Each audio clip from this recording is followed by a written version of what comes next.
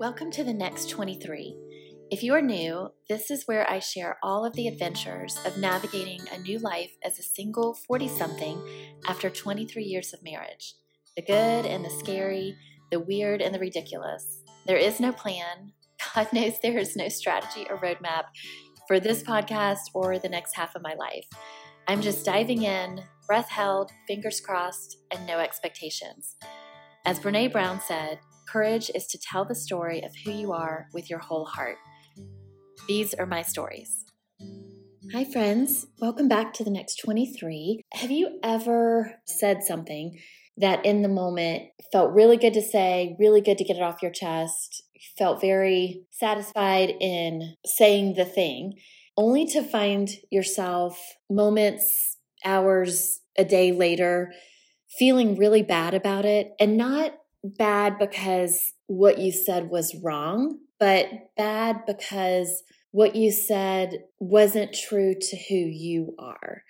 Well, that happened to me last week, and I'm not going to lie, I wasn't proud of the situation. Something happened that I had been bothered by for quite a while, and I'm not going to go into details, but I'm sure you could probably guess it has to do with my old life crashing into my new life a little bit. And something happened and it just pissed me off. However, it wouldn't have happened and I wouldn't have gotten pissed off had I not sent a text knowing that what was going to happen would happen. So how do I explain this without going into detail? So I sent a text message, and before I sent it, I knew very, very well that this was going to trigger some big emotion. I could have sent a text message asking what I needed to know without triggering these emotions. But at the time, I felt very justified in asking this question the way I wanted to ask it because I felt like I needed to let this person know that a rule they had set up, I strongly disagreed with, and I was not going to follow it. When I sent the text, the way I sent it, it obviously triggered some high emotions and triggered a response back immediately that was not so great, which led me to my second text response that was equally as not great. Nothing I said was wrong. Nothing I said was incorrect, but when I thought about it throughout the day, I realized that the way I had asked my questions and the way I had responded to their response was not aligned with who I am now, who I feel like I have always been, and who I want to be. So when I realized that, I was like, shit, now I have to go back and do the right thing and do the thing that is aligned to who I am and who I want to be. So the next day I sent another text, basically not apologizing, but basically saying how I didn't handle the situation from the day before the way I would have wanted to. So let me try it again. So I explained my feelings about the situation. I explained why I had done what I had done and explained it in a way that felt authentic to me and made me feel much better about myself. You guys, that was just a really crappy position I put myself in. And I've been thinking about it a lot this week because for the 2 minutes that I felt really, really justified and vindicated for stirring that pot, or what do you call it? Aggravating the beehive, or whatever analogy you want to use. For those 2 minutes that I felt really good about letting this person know that I think their rule is dumb. I told them a long time ago I didn't agree with it. I still don't agree with it. I'm not going to follow it. The way I handled the situation was not good because it was not in keeping with who I want to be. So the way I came back to the situation, I was very proud of myself for. I was really proud that I could take a step back and then readdress what I had done, not apologizing for not agreeing about the rule and for not following this said dumb rule, because I'm not going to apologize for that. It's dumb and it just is. But I was able to reframe my reaction and my question and really just apologize for the way I set it all up. Because the way I set it up, you guys, I'm not going to lie. If I am truly, truly honest, it was probably manipulative in the sense that I knew it was going to cause a reaction. And I didn't need to cause that reaction, but in the moment I thought I did, or I wanted to. So that's got me thinking about what other areas in my life do I react, whether it's justified or not, in a way that isn't in keeping or aligned with who I truly want to be in this world. That's some digging deep shit right there, you guys. That is some deep thinking, highly critical work that has to be done in my life and in all of our lives and in every aspect of my life. So not just in my adult relationship life, not just in my friendships, but also in my parenting, in my family life with my dad and my sister and my brother. It's something that I really need to look at and reevaluate to say, okay, am I addressing situations? And usually they're like confrontational situations, right? I think when we are at our very best self and when we're the most relaxed and we are happy and joyful and chill and all of that, I think it's easy for us to show up in this world as our true, real selves. But when there's confrontation, when there is stress and anxiety, that's when we have to really check ourselves to say, how are we showing up? Are we showing up like we would want to as our best selves? Would we make ourselves proud when we are confronted with a certain situation or when we have to confront a situation or a person?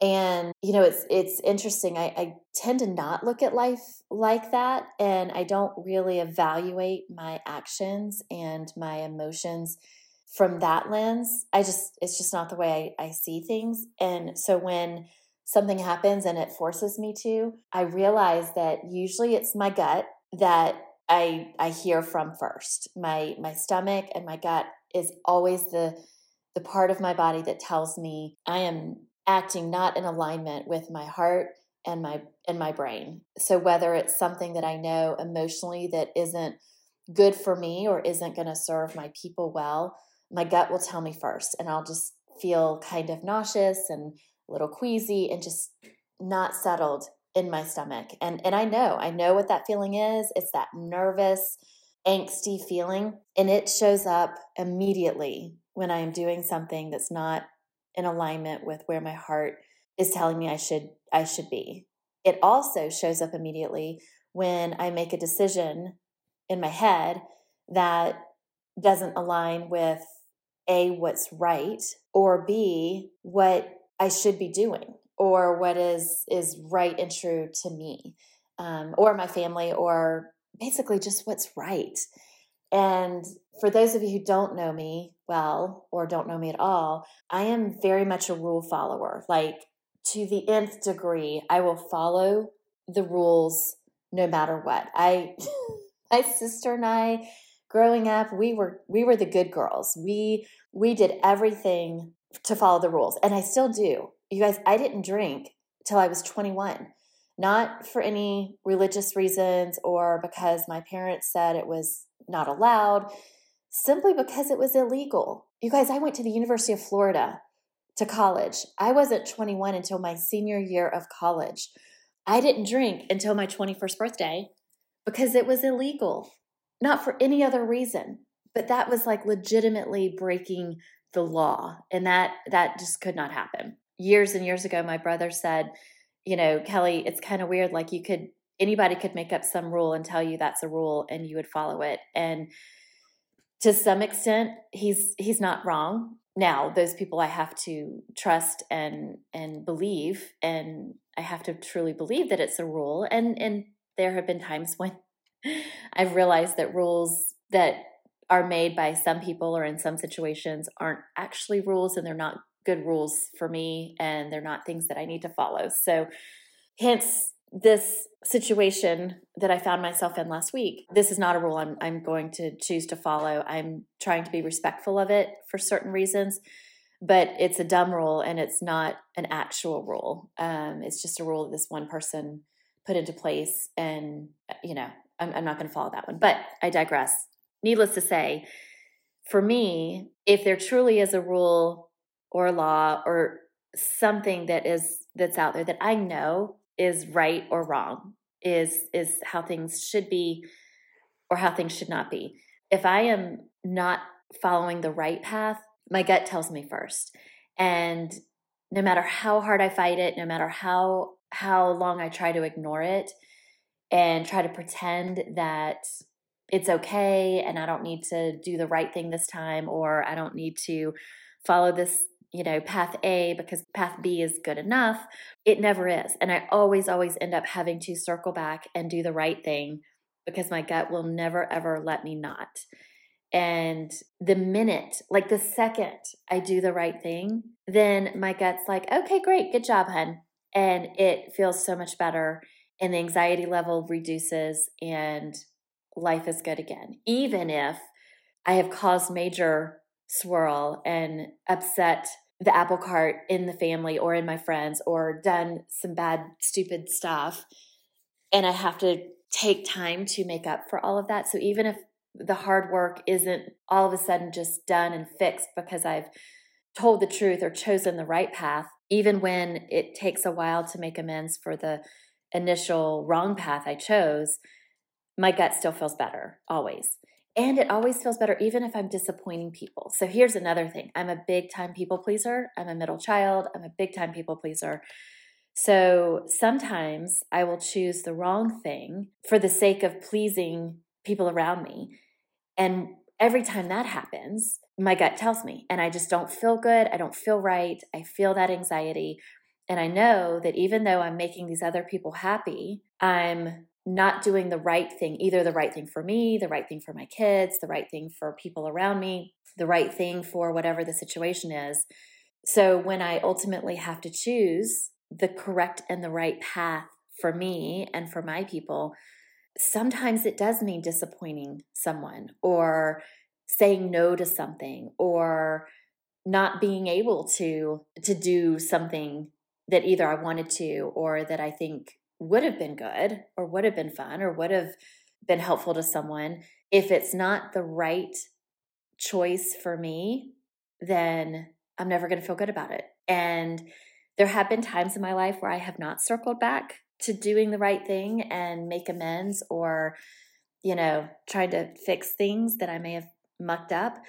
And in those cases, for me, that's when regret just sinks in and stays. And there have been lots and lots of times. So even though I'm a big time rule follower, there are lots and lots of times where it's a gray area, right? Not every rule or every situation is black and white.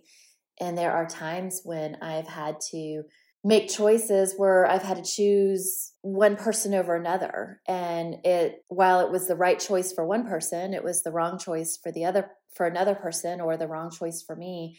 And if I've never gone back to make amends for that, then yeah, that has led to some lifelong regret. And that is something that I want to work really, really hard to be intentional about focusing on and trying my hardest to avoid. Because if I don't start looking at my life in terms of doing the right thing every time, then I think that I'm just going to keep setting myself up for regret. Now, can I always do the right thing? Of course not. We're human. We can never always do the right thing. Can we try to always do the right thing? Absolutely. Should we give ourselves grace when we don't do the right thing? 1,000%. Yes, we should give ourselves grace. And we should also work hard to shift courses and eventually find our way to the right thing and find our way on the right path and make amends where we need to, and maybe not always apologize, but shift gears and tell the people in our path that we might have wronged or not made the best decisions for or about, own up to that and course correct. Because then it just kills regret. It makes it go away. And I don't think that there's a time limit on doing the right thing. I don't think that if there's something in my life that I might have done 5 years ago or might not have done 5 years ago that I should have done, and I think about it now and I'm like, oh, you know what? But it's been 5 years. I haven't talked to that person in so long. Yeah, it's going to be even more awkward to bring it up, right? It's going to be worse to open that wound again. But I don't think that's the case. I think that there is no expiration date on making things right. There is no time limit on saying the healing words and saying those words, I was wrong and I didn't handle that situation the best way I could have. And here's how I would have wished I had said this thing or handled this situation. And a lot of times there is an I'm sorry that's needed in those cases. So I think that whether it's a day or 10 years, I think that it can only do positive things to evaluate a situation that you may not have handled the right way. And by the right way, I mean the right way for you, the way that is true and authentic for who you want to be in this world and who you want to show up as and who you can be proud of. If you've done something or reacted to a situation or caused a situation that is not in a way that would make you proud, it's always a good thing to go back and redo it. Start over. Say the thing again in a different way, in a way that you would be proud of, because that's the only way to live a real and true authentic life. And again, even if it's 5 minutes after you said the wrong thing, 5 days or 10 years, there's always time to go back and make things right. And you should always try, I think. But here's a caveat to that. When you try to make things right, you cannot expect that the other person is going to forgive you or going to be okay with it or going to forget about that wrong that you did. And that's okay too, because you making something right is for you to acknowledge that you've done something wrong, say that you were wrong, own up to it, and have no expectations on how that other person reacts to that thing. And while, yes, it would be great if they forgive you and you can mend relationships, if that's the goal, sometimes that's not the goal and sometimes that's not the outcome. Sometimes it's just enough to say you're sorry and say things the right way. Sometimes it's enough to, if someone comes to you, so here's the other side of that, the flip of that.